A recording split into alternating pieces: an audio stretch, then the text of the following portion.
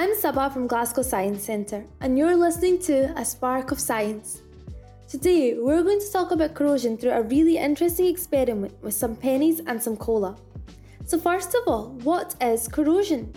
Well, corrosion is a natural process where materials like copper, zinc and iron are able to react chemically with their environment. So that's the air and water around them, and this causes them to physically change. Most often they react with the oxygen in the air, and this causes a new surface layer to form. This surface layer is more chemically stable, however, it can be quite destructive sometimes. You've probably seen corrosion on iron gates and railings, or your bike if you've ever left it out in the rain. When iron or steel corrodes, it forms something called iron oxide. Iron oxide is a reddish-brown flaky material that forms on the surface of these metals, and this is called rust. It is also the same thing that makes Mars red. Rust can be quite damaging to bridges and buildings. When something rusts, it flakes off and this exposes the layer underneath to further corrosion, and this can eventually cause the metal to wear down. But when copper corrodes, something a bit different happens. Let's take a look at some copper pennies, for example. Copper in the pennies reacts with the oxygen in the air to form copper oxide. Copper oxide is less shiny compared to plain copper, which is why old corroded pennies look dull and tarnished.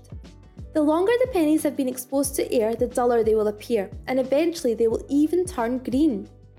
But unlike rust, which flakes off and causes damage, this layer of copper oxide forms a protective coating, preventing the copper beneath from any more corrosion. Can you think of anywhere you might have seen copper corrosion? You may have seen copper corrosion on structures like the Statue of Liberty or the rooftops of some buildings.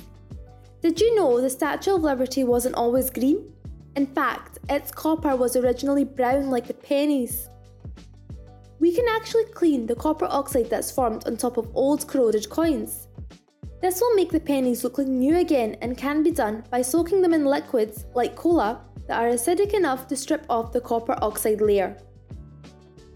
We only need a small amount of cola to clean the pennies, but I wonder how much cola would be needed to clean the Statue of Liberty.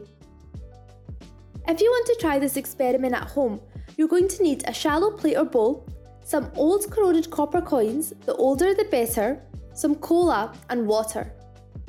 To begin, I'm going to pour some cola into a bowl. Now, I'm going to put some corroded coins into the bowl. You need to leave this overnight for at least 12 hours. For now, let's have a look at some old corroded coins that I had previously left in cola last night. Let's start by taking them out of the cola and rinsing them under a tap. This is going to rinse off all the cola from the pennies. Let's have a look at our pennies and see if anything has changed. The pennies are no longer corroded, they're actually quite shiny. So why did the cola make the pennies shiny? This is due to a chemical reaction. The first chemical reaction we talked about turned our shiny pennies dull, whereas this chemical reaction has turned our dull pennies shiny again. If you think about cola for a minute, how would you describe the taste? You might say that it's tangy. That's because cola contains something called phosphoric acid. Phosphoric acid reacts with the copper oxide on the surface of the pennies and it causes it to dissolve away. That's why you get shiny pennies. Most fizzy drinks contain acids. When these acids meet the outer layer or the enamel of your teeth, they can cause acid erosion. Acid erosion is the process of the acid in the fizzy drink wearing away the enamel of your teeth. This is an irreversible process. Your tooth enamel is not like your hair. Once enamel is gone, you will not be able to grow it back.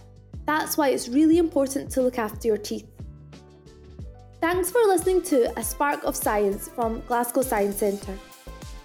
As an educational charity, we want to continue keeping everyone inspired with science.